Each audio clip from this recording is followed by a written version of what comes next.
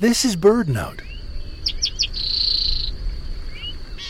Some of the best ways to help backyard birds through the winter mean doing less, not more. First, leave the leaves. Tasty insects and spiders live underneath. Backyard birds like the towhee and the song sparrow will pick and kick through leaves again and again. Leave them where they've drifted, or rake them up under your plantings. Second, don't deadhead the plants in your garden.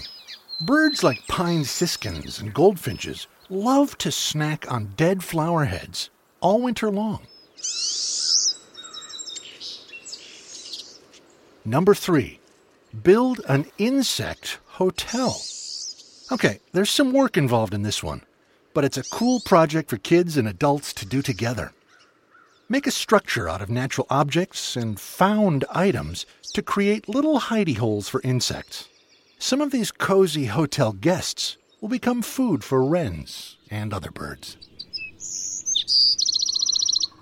It's also a great way to repurpose old bricks and flower pots and bits of wood while creating your own sculpture. So, park the rake in the shed, and the clippers too.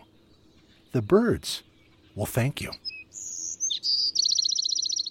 BirdNote gives you the sounds of birds every day, and you can get the sights as well when you follow us on Instagram @BirdNote Radio.